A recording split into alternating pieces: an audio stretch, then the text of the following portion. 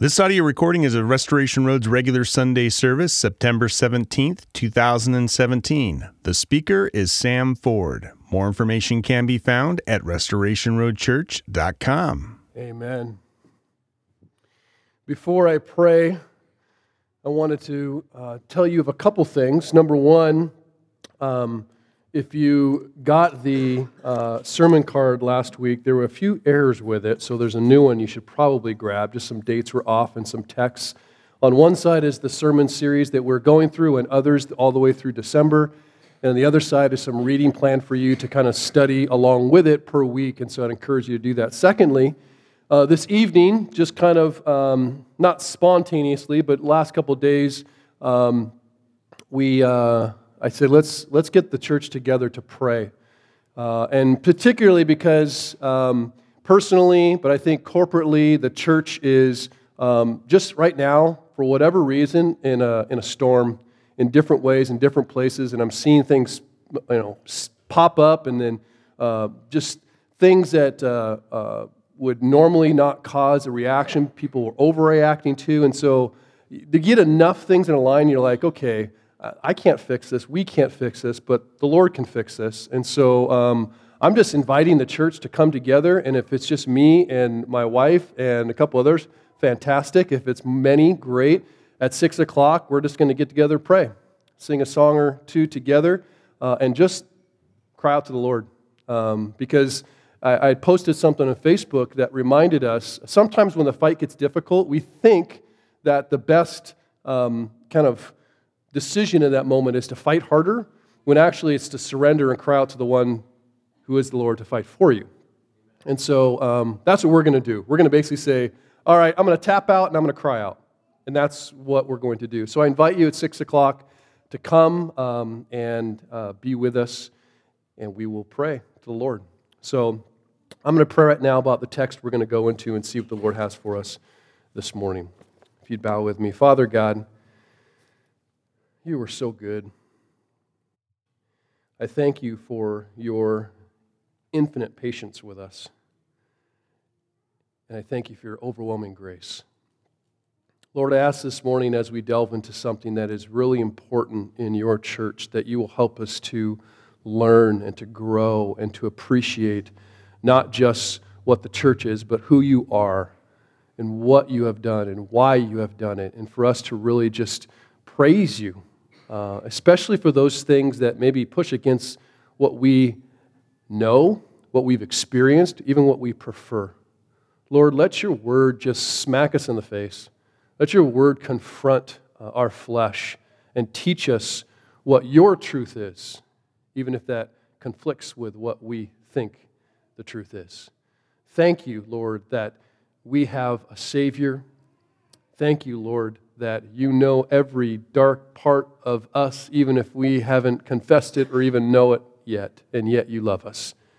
So we pray that you will, through your word, by your Spirit, do the work that only you can do inside of us, where the problem really is.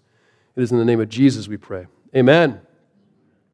So we're in Titus, and we're talking about good church, which is a very vague title about the marks of a healthy church, which I think is really important because there's a lot of conversation, a lot of confusion about what makes a good church. What is a good church? What does the Bible say is supposed to be in a healthy church? And we are in Titus, and the second sermon of 7, not to say there's only 7 things that mark a healthy church.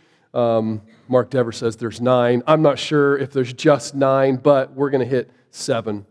What I do know is that the Bible says Jesus is the one who plants churches and builds churches and prunes churches and grows churches and even kills churches. That's Jesus' job. And in our 4 years of existence, we have had a lot of people come and a lot of people stay and a lot of people leave. And I never quite get used to that. I could probably tell you every name and every face that has been through here at one time or another if they stayed here more than once. I typically know, not because we take attendance, whether you're here or not on a given Sunday, because faces just go through my mind a lot over the many years.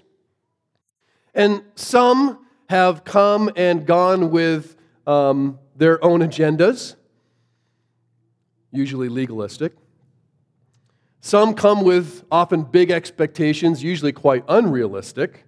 And almost everyone comes with some kind of bad church experience, usually horrific, if told from their perspective. But without question, everyone has their own story, their own church journey, however you want to describe it. And sometimes it's about an awesome church.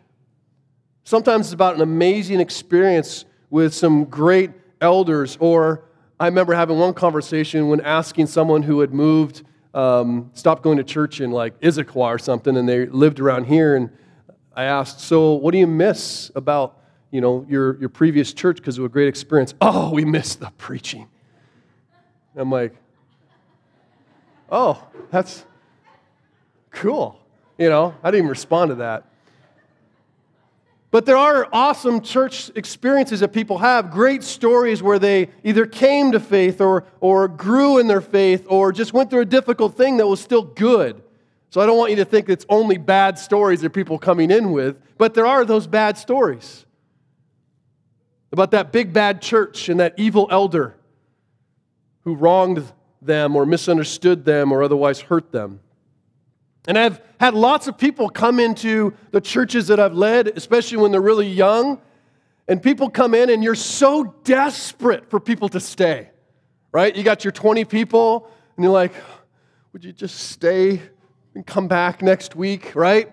But you have people come in, and they're like, yeah, I came from so-and-so church, and they did this. And you know what you do, sinfully so? I can't believe they did that. I found myself many times affirming everything. Oh, yeah, well, we would never do that, or I can't believe they did that, without knowing the whole story, without understanding everything, just affirming every bad thing about that horrific experience they had with that horrible leader, ignoring the warnings of Proverbs 18, which says there's always two sides to every story. It's not to say there aren't bad churches or bad leaders who make bad decisions, or that every story is full of half-truths. It's just to say there's always more to the story.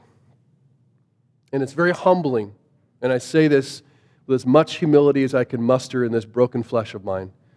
It is humbling to know that there are certainly those people who have left our church over the years telling stories about me or us. Titus is this letter to this young pastor who's charged with helping organize a young church plant, or perhaps a number of church plants on this island. And the first thing that Paul tells Titus to do in order to get things going, to get things established, is to establish godly leadership.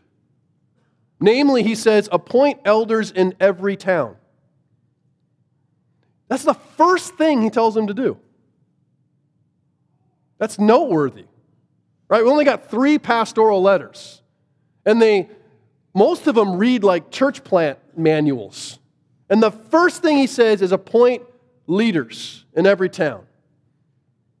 There's lots that needs to be done for the church to kind of be healthy and to grow, but it seems as if Paul is intimating that it's going to require a certain kind of leadership to do that. And so one of the marks of a good church are good leaders. And again, those are loaded terms. I understand that. And let's just be honest for a second. It's really hard to trust leadership in today's culture. Really hard. Whether it's in the world of medicine or technology or business or politics or entertainment, it feels as if it's really difficult to find people you can trust to lead. And the church is no exception. You could very easily Google bad church leaders, bad church experience, fallen leaders, spiritual abuse. You'll get a litany of stuff. Some true, Some partially true, some false.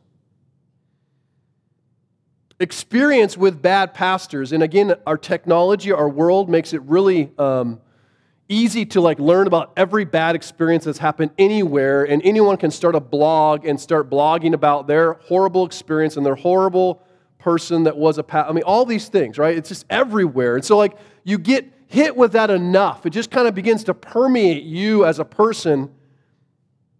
And you, I think, and this is not you, but just generally speaking, we kind of come into situations usually assuming the worst about the leaders. That's kind of where we start. We assume the worst about the leaders, and we assume the best about those who claim to have had bad experiences. That's our default mode because of just what we've seen and what we've been exposed to. Maybe you're an exception. I don't know if I am.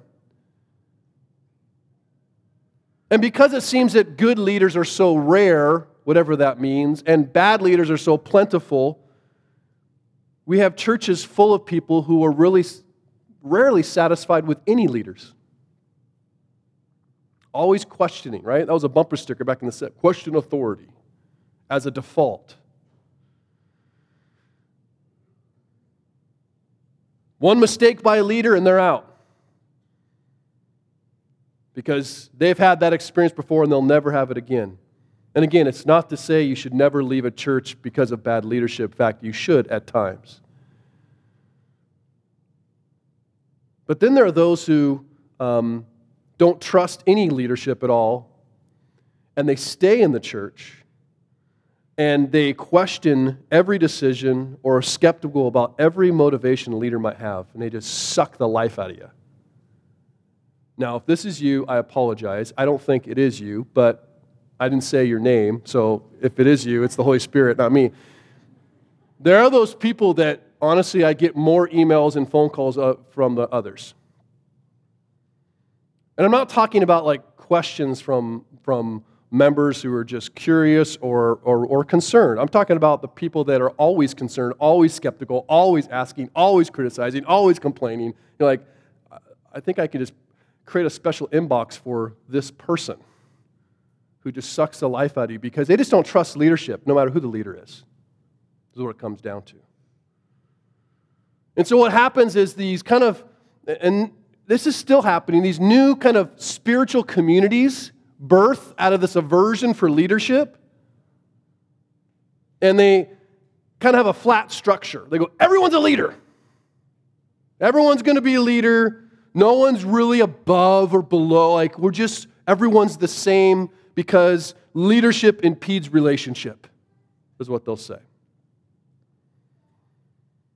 And as I've said, without doubt, without argument, there are sinful people who lead sinfully, but leaderless churches without structure or authority are not the answer. It's certainly not God's answer in the Bible.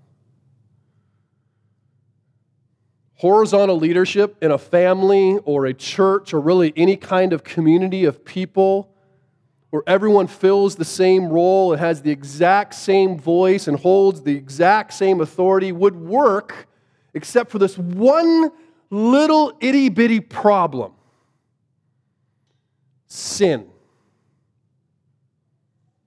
You see, when you have a group where we're just the same, and everyone's equal, and no one has more authority, and we have the same voice, guess what wins? The loudest voice. And what if that loudest voice is sinful? What if the loudest voice is taking you when sin comes up in a group, you got to deal with it. Who has the right and authority to deal with it? Who are you to tell me what to do? Why can't we go this direction? Sin causes a lot of problems, and the Lord knew that. The Lord has always been about structure and authority and order. God is a God of order, Scripture tells us.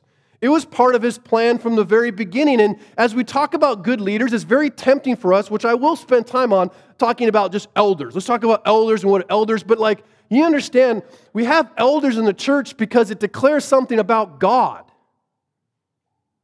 We have certain traditions and things we do because they proclaim something about God. As we open the Scripture, the first place we should go is what does this say about our Lord? What does this tell us about God? God has said, this is the way you're supposed to do things. Okay, I don't know if I like that, but what does that reveal about God? of what's important to Him and why. Since creation, God has been a God of order. The perfect parent, right? God, the perfect parent, He set the first family rules, as you will, in the garden. He says, look, as long as you're under my roof, which is forever, this is what you're going to do. Adam, you're going to work hard, and you're going to build, and you're going to care for all I've given you, and Eve, you're going to help him. Pretty simple. Yes, I'm simplifying. But there were clearly roles and order in the beginning. And so there was respect for authority as part of creation. Then after men fell, and Israel was redeemed out of Egypt by God through Moses, God gave His law. He gave these 10 commandments and certainly some other rules to go along with it, but the law, the 10 commandments. And the first 4 commandments, generally speaking, directed or governed man's relationship with God, right? Worship Him alone and don't take His name in vain and those types of things. And then the second 6 kind of speak about governing the relationship between one another. And what's the first of those 6, right? The 5th commandment. Exodus 20:12. Honor your father and mother, that your days may be long in the land the Lord God is giving you. So when God gave the 5th commandment, right, honor your mother and father, He is reaffirming that kind of inherent authoritative structure that exists. And it's a command that obviously makes sense for children. It's a command that, like, as parents, we're like, honor your father and mother. Honor your father and mother. But it's given to adults. Right? This law is communicated to adults. And that's because it's fundamental to all relationships. Is it a wonder that as you read Romans 1, in the back half of Romans 1 talks about the depravity of man and the fall of man and how his mind and his passions, the Lord just gave them over to him and what happened as a result? Is it any wonder as you read Romans 1, it's just kind of weird, and they're mentioning things like homosexuality and these things that we would, in our flesh go, oh, those are big sins. God also lists prideful. He says inventors of evil. That's pretty bad. Like we're inventing new evil. And what's that right next to? Disobedient to parents. Because we kind of look at, disobedient to parents, that's not murder, right? But He loops them all together because He says this is broken. And rejecting my authority as represented in my law is part of the problem. See, inasmuch as children honor or dishonor their parents, as youth honor their teachers, as men and women honor the authority in their lives, God is honored or dishonored. It's about God. It's about what He has declared, not about what we want or even what is easy for us. In truth, we all need parents.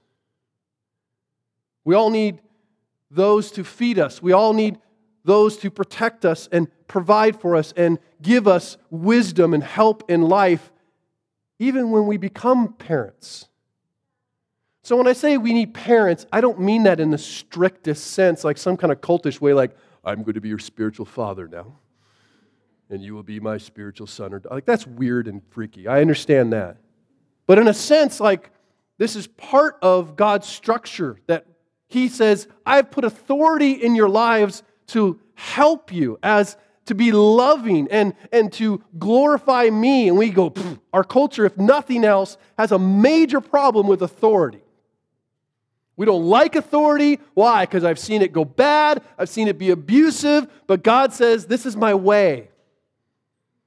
And there's even a way to deal with bad leadership. But the solution is not to have no leadership. And that's where many communities have gone. The solution is to have the right kind of order and leadership, which comes from biblically qualified leadership. Now, I say that, and I will also say this. Just because you have biblically qualified leadership, and I will say this many times, doesn't mean that biblically qualified leadership won't make mistakes. It is to say that when a mistake is made, the rest of the biblically qualified leadership ought to deal with it biblically, if that makes sense. Now, as we confess that men have at times failed to lead the church perfectly, we mustn't abandon the need that we have for biblical leadership. And I know, like, you go, yeah, but you're a pastor. Easy for you to say. Okay, I will say this again too. I am also under authority of the elders of this church. I am no less under the authority of the elders of the church than you are. So let's be sure and clear about that. Many pastors will say, oh, my elders can fire me. And then you read the bylaws and you're like, your elders can't ever fire you. Okay? I don't expect the elders to fire me, but they can. They can tell me what to preach. They can tell me what to apologize. They could tell me lots of things. In the same way that we as a church are called to submit to our elders and leaders, I am called to submit to our elders and leaders. I'm not outside of that. I just want to make that clear. Because depending upon your structure in your church, in a given church, that isn't always true. That isn't always true. The Bible clearly states, though, that pastors are to be protectors and providers and guides who exercise the authority of Jesus with the compassion of Jesus. Why would I say it that way? Well, without authority or compassion, you have abuse or chaos. So you need both. Jesus is the senior pastor of the church. We say that, it sounds clever, sounds kind of like, oh, yeah, that's neat.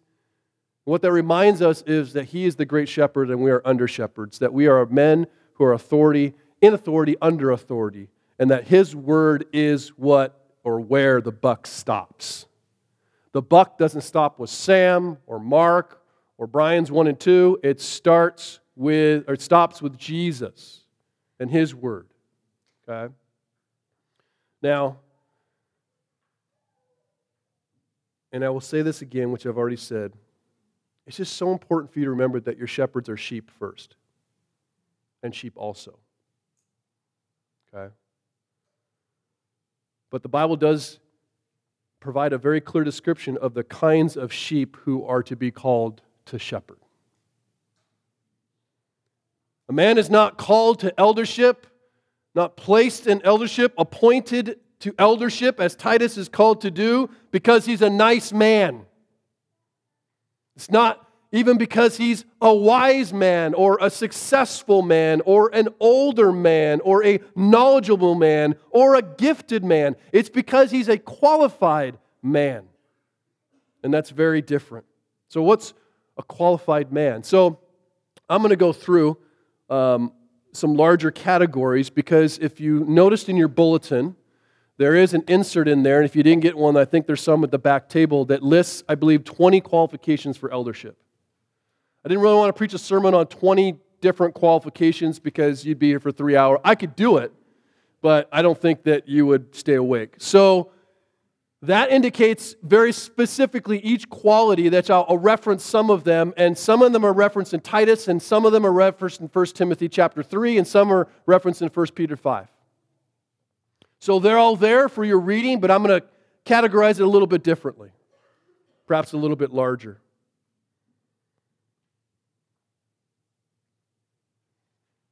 We'll go into 5 categories. I think it's 5. It'll be 4. We'll see. First one, men who are qualified, called to be pastors, are men who are worthy of imitation, men who actually live the gospel.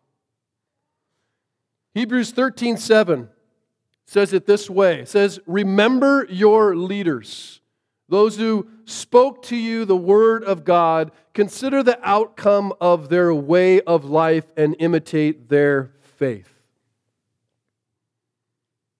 At the most simplest level, the elder's call is to nurture, first and foremost, his relationship with God, to maintain his household well, and to teach and defend the truth so that he might manage the church or help manage the church, shepherd the people, and provide a model of Christian living for others to follow. That's the simplest description you can make. And as you look at the qualification of Scripture, you need to understand that these aren't traits to be developed. Even though we have elder candidacy and elder training, we are not spending our time training someone how to be self-controlled, training someone to be self-disciplined, training someone to manage their household well. It's not a matter of whether they're trained, it's whether it's there or not. The process, if you will, or the candidacy kind of testing that we go through is not a development process as much as an identification one. And that takes time. People have asked, like, why does the eldership process take so long? Because you know how long it is to evaluate 20 different things and when all is said and done, get into a man's heart and see what his life is really like beyond what we see? It's hard.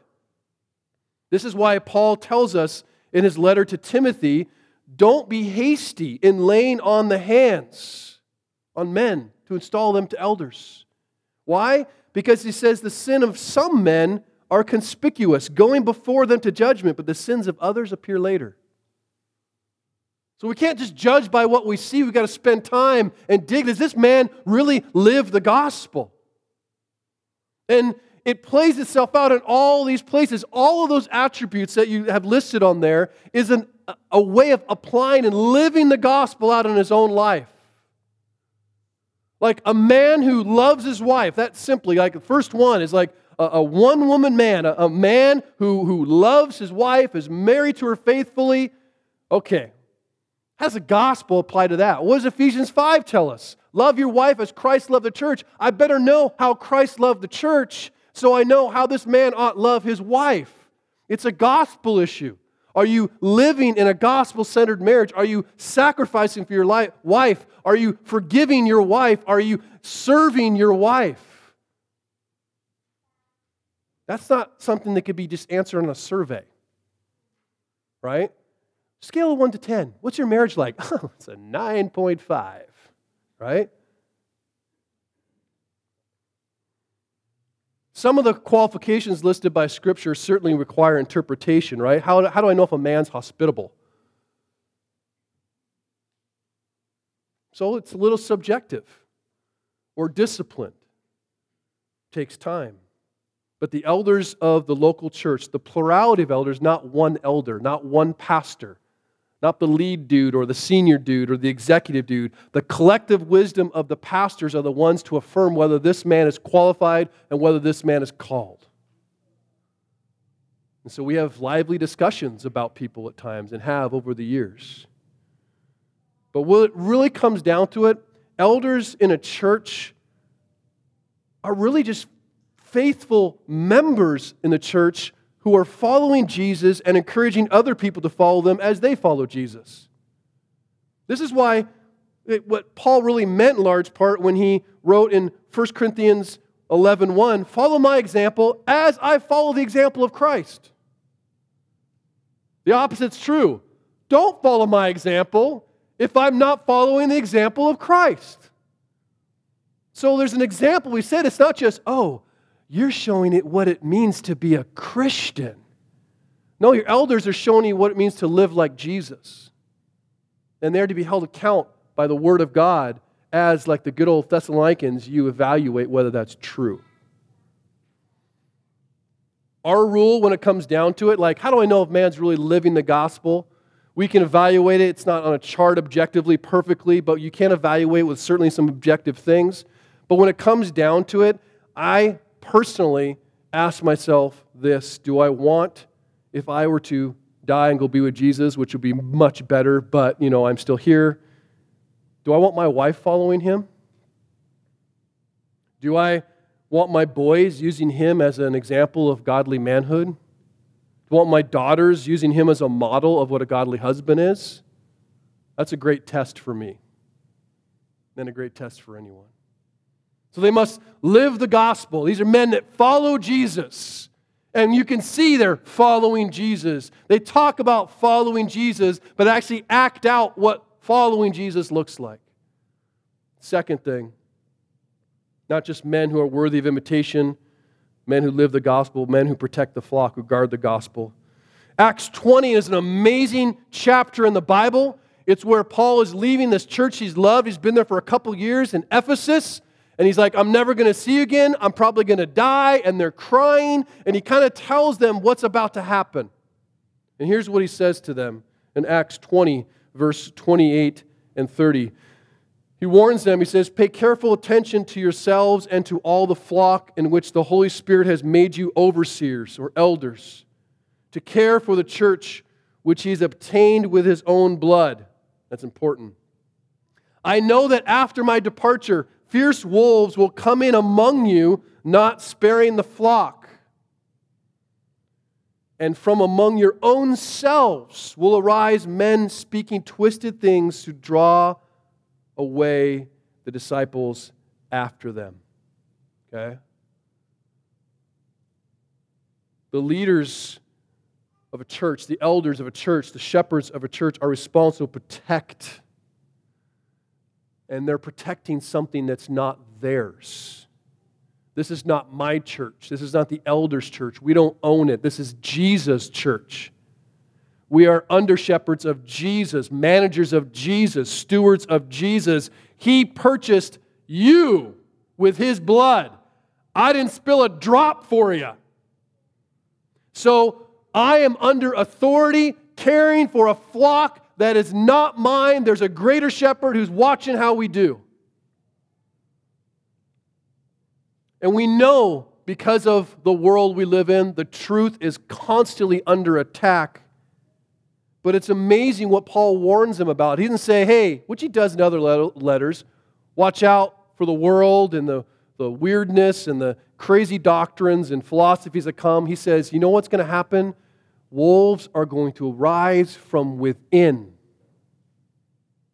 He warns them from what's going to happen in the church. And he says, you overseers, you elders, you pastors are responsible to kill the wolves. There's all kinds of metaphors used in the Bible for the different people in the church. There's sheep, kind of know that one. If you look up sheep, how stinky and smelly and dumb they are, you're like, I'm a sheep? Really? Great. That's fantastic, right? There's goats. That's not, you don't want to be a goat. That's bad. There's wolves. Everyone knows that. There's another category that I've thought over the last couple of years called werewolves. And I mean this in all seriousness. There are those people that come in that actually don't know they're wolves, but because they have been bitten by bad leadership, usually, or a wolf in some way, it comes out of them. And they end up hurting people too. And I honestly don't think they're fully aware of it because they haven't dealt with the brokenness that is experienced. So I don't think they're necessarily a wolf in the traditional sense, but they become like one. And so there's all these things coming up, but wolves for sure. And what do wolves do? Wolves don't come and play and do ring around the rosy with you. Wolves are there to eat you. And wolves don't attack the big and strong. Wolves attack the weak and the vulnerable. So what are the shepherds supposed to do? Protect the weak and the vulnerable. And I will say this, it is certainly primarily the elders and pastors' job to do that, but it is the body of Christ's job to do that for one another. In other words, men and women, because I know there's women that can shoot way better than me, the pastors aren't the only ones carrying guns. Figuratively speaking, okay? Get an email about that. Are you packing when you preach? Right?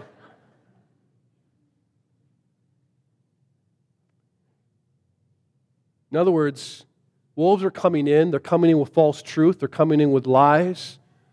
They're coming in to hurt and to harm and to deceive.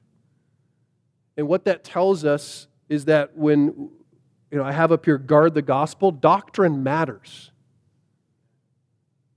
Doctrine matters. And it's interesting, it's not doctrine or relationship. It's doctrine foundational to relationship. Our doctrine informs the kinds of relationships that we actually have. And I don't mean every detail of doctrine, but did you know that our doctrine, our understanding of the church, of who we are in Christ and what that does for our relationships with one another actually dictates how we relate to one another? And so, as a rule, really silly rule, the men who become pastors have to love their Bibles. They got to be Bible thumpers.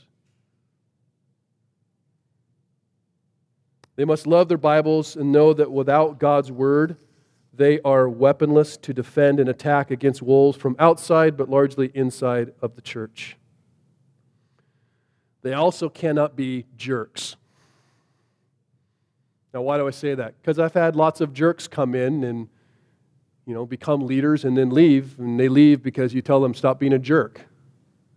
What do I mean by that? Do you know the Bible, and you guys went through 2 Timothy during the summer, it's very replete with warnings about correcting with gentleness. Anyway, you know where Bible thumper came from, right? Oh, your doctrine's off a little bit? Whack! Right? That's not a shepherd. That's not a shepherd. It doesn't mean that the Word of God will not thump you every now and then, but I shouldn't be thumping you with the Word of God, if that makes sense. Correcting with gentleness, but correcting, protecting, and doing so. Third, men must just live the gospel, and not just guard the gospel, but actually teach the gospel. That's feeding the flock. And this might be obvious. Paul writes in 1 Corinthians 2 that when I came to you, brothers, did not come proclaiming to you the testimony of God with lofty speech or wisdom, for I decided to know nothing among you except Jesus Christ and Him crucified. Bookend that with Acts 20:27, I believe, where Paul again is talking to the Ephesian elders as he's about to leave. And he says, look, I didn't shrink back from teaching you the whole counsel of God. Leaders not only care for the flock and protect the flock against false teaching and false doctrine, they actually feed the flock true doctrine. They lead the church away from the toilet water of the world to the clean water of Jesus Christ and the gospel.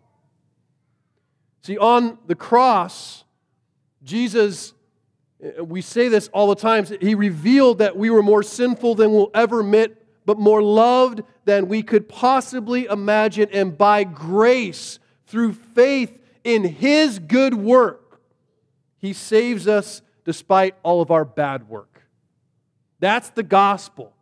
When we talk about feeding you, that should be the thing that is primarily fed. Like, pastors and elders must be capable of teaching, but it's not just like the 7 ways to live a better life. It's amazing. We come to faith in the gospel and we think, okay, now that I got the gospel figured out, I'm going to move on to more Christian things. The gospel is the Christian thing. And the implications of the gospel, not just the facts of the gospel, not just the fact that Jesus Christ died on the cross for my sins, not just the fact that He rose from the dead, but it's the fact of implications of what those facts mean. What does it mean that I've been forgiven? What does it mean that I've been adopted? What does it mean that I've been redeemed and transferred from the kingdom of darkness to the kingdom of light? That's teaching the gospel. What does it mean to have gospel marriage? And gospel friendships. You don't have to attach a gospel hyphen to everything, but you get my meaning. And not only that, I find that men have to be able to teach without doubt, but they also have to be teachable, because guess what? I don't have the gospel fully figured out. I don't know every implication of the gospel. And I glean from you as you glean from me. We sharpen one another. It's not just like you the sword and I'm the grinder sharpening you. We sharpen one another. And I've seen men come, honestly, who could teach, but they weren't teachable. They had everything figured out. They were uncomfortable with mystery. And there's a lot of mystery with God. There's a lot of things that, I'll be real honest, I don't know. But you know how dangerous it is to get a guy who thinks he knows everything? Who has a verse for everything? I guess I would like to be better and have more verses and more, in my arsenal, if you will, to teach. But I have to be honest that I'm still growing and learning. And even changing a little bit. There are certain things like the fact that Jesus is the Son of God, that He's fully God, okay, that's not going to change. But some of the applications of my theology have changed over the years. And I'm okay with that. But I still need to be able to teach and also to be teachable. The gospel is where we are founded, though. But the gospel, I think it's Keller says this, it's not just the ABCs of Christianity, it's the A through Z of who God is, of who we are, and what He has done to bring us back. And so you need to understand that, like, your elders, they're not a couple things. They're not priests ready and waiting for you to confess all your sins to us. Now, that happens, and that's good because we need to confess our sins one to another. But I don't have some special indulgence to forgive you your sin. It's not like special, I went to my pastor and confessed, and that was way better than confessing to my brother. I'm sorry, I don't have that kind of magic. There's nothing special about it. We are to confess our sins. We are to live in our light. And it's good and right to confess your sin. I'll listen to your confession. But we're not priests in the traditional Catholic sense. Okay? We're also not prophets. And what do I mean by that? I'm using that loosely, obviously. But we are not the ones to declare every decision that you have to make in your life. We aren't the ones that go, well, you want to know? Let me give you all the cultural decisions, whether you should get a tattoo, whether you should go to the school. Sorry, my job, our job as elders and pastors is to equip you to make decisions in accordance with the principles of Scripture, not to make a decision for you. Okay? So, we're teaching, but we're not going to teach like a list of, here are the bad words that you cannot say. Here are the bad things you cannot do. I'm going to say, no, I'm going to teach you the gospel that says your heart is bad and can make a bad thing out of a good thing. Okay? Any good thing can become an idol. It's been said that it's not that we like bad things, it's that we like good things too badly. So my job is to teach you principles. Our job is to teach you principles. So we're to teach the gospel and proclaim Jesus, not our preferences or opinions.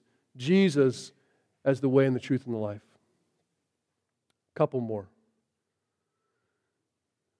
This is a good one.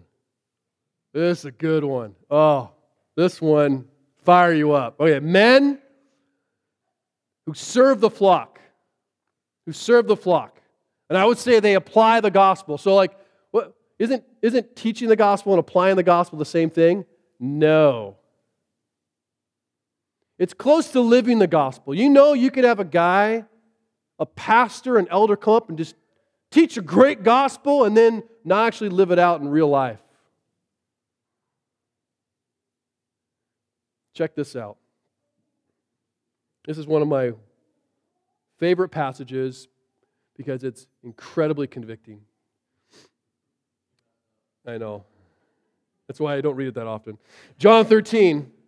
So John 13 is an amazing, the whole gospel of John's amazing, but John 13 is where Jesus was disciples on the night he is going to be betrayed and he is washing their feet. And after he's washed their feet, right? This is the Lord. This is God in human flesh. This is Jesus Christ, creator of the universe, washing the feet of His creation, including a guy who's going to betray Him. But just sit on that for a while. Oh, I can't get that low. Really? He says, I have given you an example that you also should do just as I have done. Speaking to His 12 disciples, speaking to the guys who are going to lead His church. Truly, truly, I say to you, a servant is no greater than his master, nor is a messenger greater than the one who sent him. If you know these things, blessed are you if you do them. I can tell you stuff all day.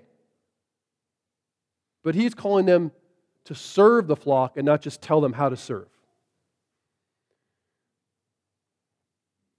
An elder, the kind of guys that Titus is appointing, the kind of guys that we appoint in our churches, need to understand that they are leaders who serve.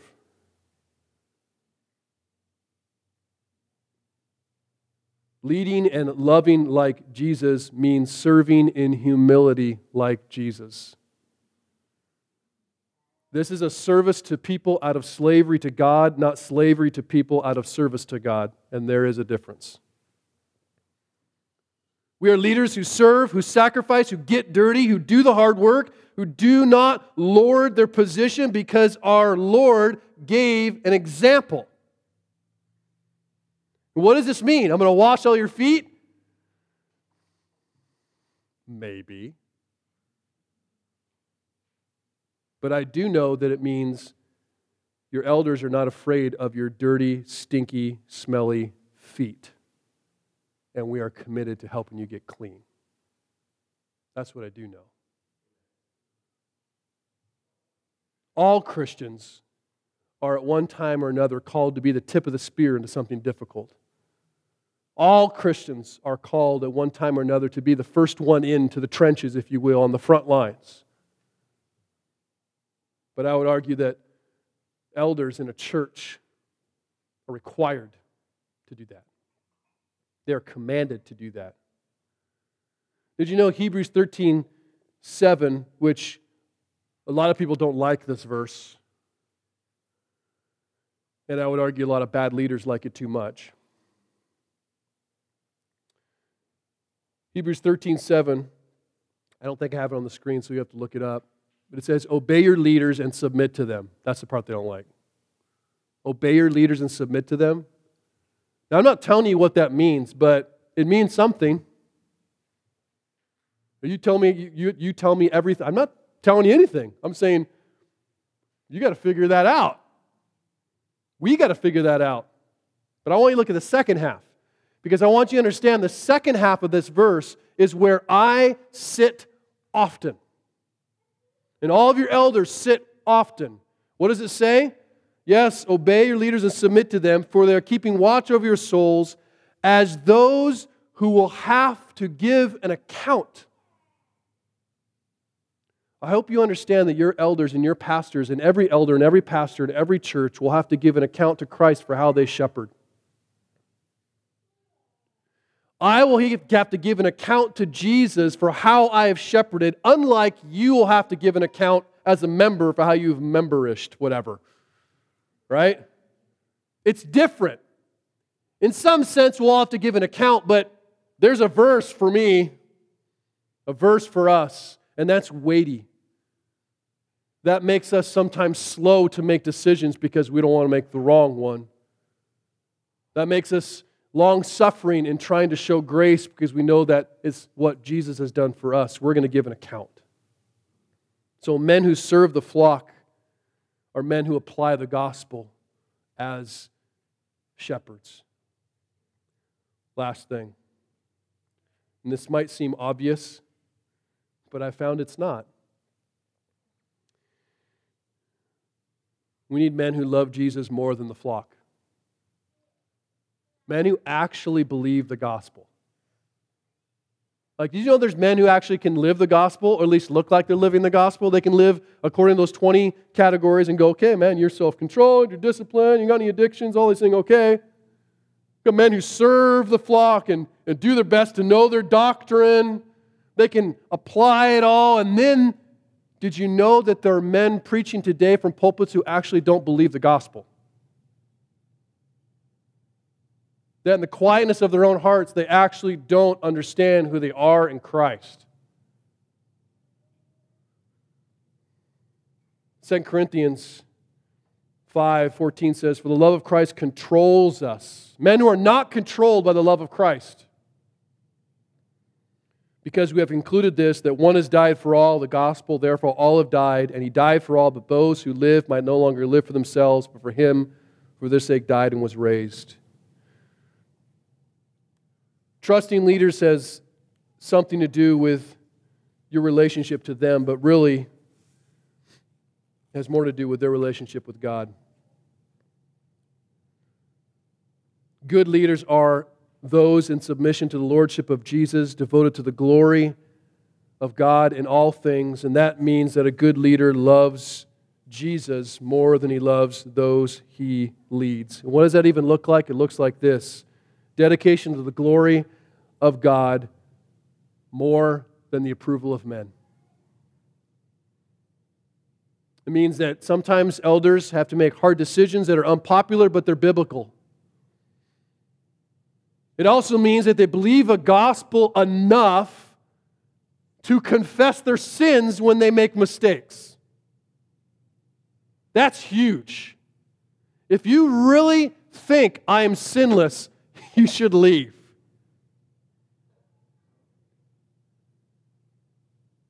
We have to have the confidence to not be fake. And it's not confidence that you're going to like me or that you're not going to leave. It's confidence that I know who I am in Christ. Did you know that Paul tells Timothy, as he's telling him to be a preach and do these things, and he says, and let them all see your progress. That's some permission for us to make some mistakes and for us to admit those mistakes, and you not to go, oh, bad leader, see ya. I knew it. You faked us all out. Well, by virtue of my confession, I'm not faking anything. I'm showing you that I actually believe what Jesus was told by God, that this is my son in whom I'm well pleased, and he hadn't done a second of ministry. It's very difficult and tempting for elders and pastors to find their identity in how well the church is doing and who likes them and who doesn't. And you need men. We need men who actually believe the gospel. And I would say we need women who actually believe the gospel. A man is not qualified who cannot admit his fears, who cannot confess his sin, who cannot, like Paul said, boast in his weaknesses. And if your idea of spiritual maturity is that, well, I just don't talk about my feelings because then we're talking about ourselves and not God, you're not qualified. Get real. You want to talk about feelings? Why don't you just go open the Psalms and see what David said. Start in Psalm 55 and then go to Psalm 88. And most Psalms are like, oh, things are horrible, la, la, la. But praise God. At the end, you know what Psalm 88 is? Ends like this. Things are horrible. The end.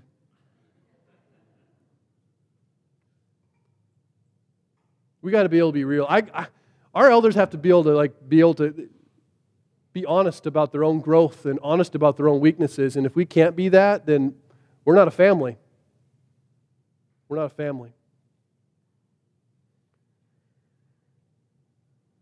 Let me close with this. Who's actually called to lead?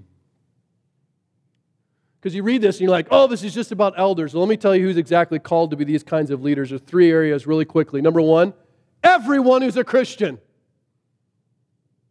Go through the list and tell me what you shouldn't be expected to do as a Christian. Oh, Christians shouldn't be hospitable. There's commands about that. Well, self-disciplined, self-controlled. I don't know about that. The truth is, Christians everywhere should aspire, men or women, to live, quote, qualified lives. You may not be called to the role of a pastor, but everyone is commanded, according to Paul, to walk in a manner worthy of your calling.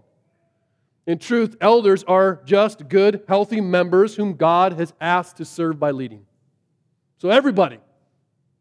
In other words, you read that list, that's on you, not just elders, not just deacons.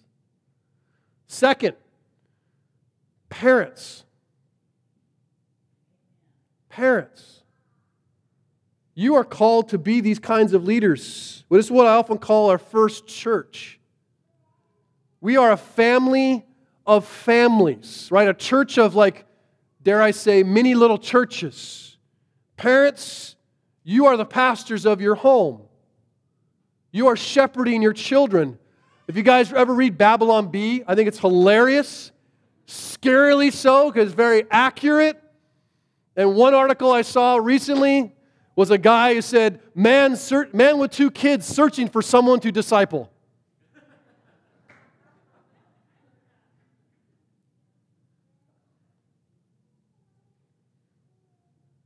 No one says you have to have your own Bible study fellowship at home.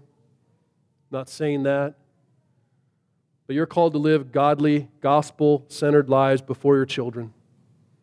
And at times that means teaching them truth. At times that means guarding them from the evil of the world. At times that means just shepherding them and loving them. At times that's admonishing them. At times that's confessing your sin to them, showing what it really means to believe the gospel. You don't need to have every answer. You just need to be living the gospel and guarding the gospel and endeavoring to be able to teach the gospel, applying the gospel to difficulties in your life. And when things get hard, you know your primary job to do is not to say, dun, dun, dun, I am dad, I will save you, I am mom, don't worry. It's, there's Jesus. That's your job. Guess what? It's my job too. You're welcome. Last one. There will be and are in the church men who are called to fill the role of pastor in our church and in other churches. And I will tell you right now, the benefits of position are not good parking spots. We don't have any around here. Not cushy office spaces, but this. Pain and suffering, weight of responsibility, struggle with criticism and self-worth. Because with double honor, as the Bible calls it, often comes double dishonor. But isn't that what Jesus experienced? Now, I'll tell you what's amazing. You get a front row seat to see the redemption of Jesus and what He's able to do. Elders really are just another part of the body, an important one. I've tried to figure out what body part exactly. Is it like the bottom? Like, that's the elder? I think it's probably the neck. Because our primary job is to just lift up the head, who is Jesus. That's our job. And insofar as we do that and follow Him, follow our example. A good church has biblically qualified leaders. There is no perfect pastor, and elders, newsflash, are not perfect men. But we are to be examples of what it means to be a Christian, even in our failure. We will fail, sometimes in small ways and sometimes in big ways. But even then, and I would say the same to a brother and sister, a parent, you can still set an example in your failure of what you truly believe. Even when we fall, even when we screw up, do we go inward or outward? Does grace become bigger or smaller?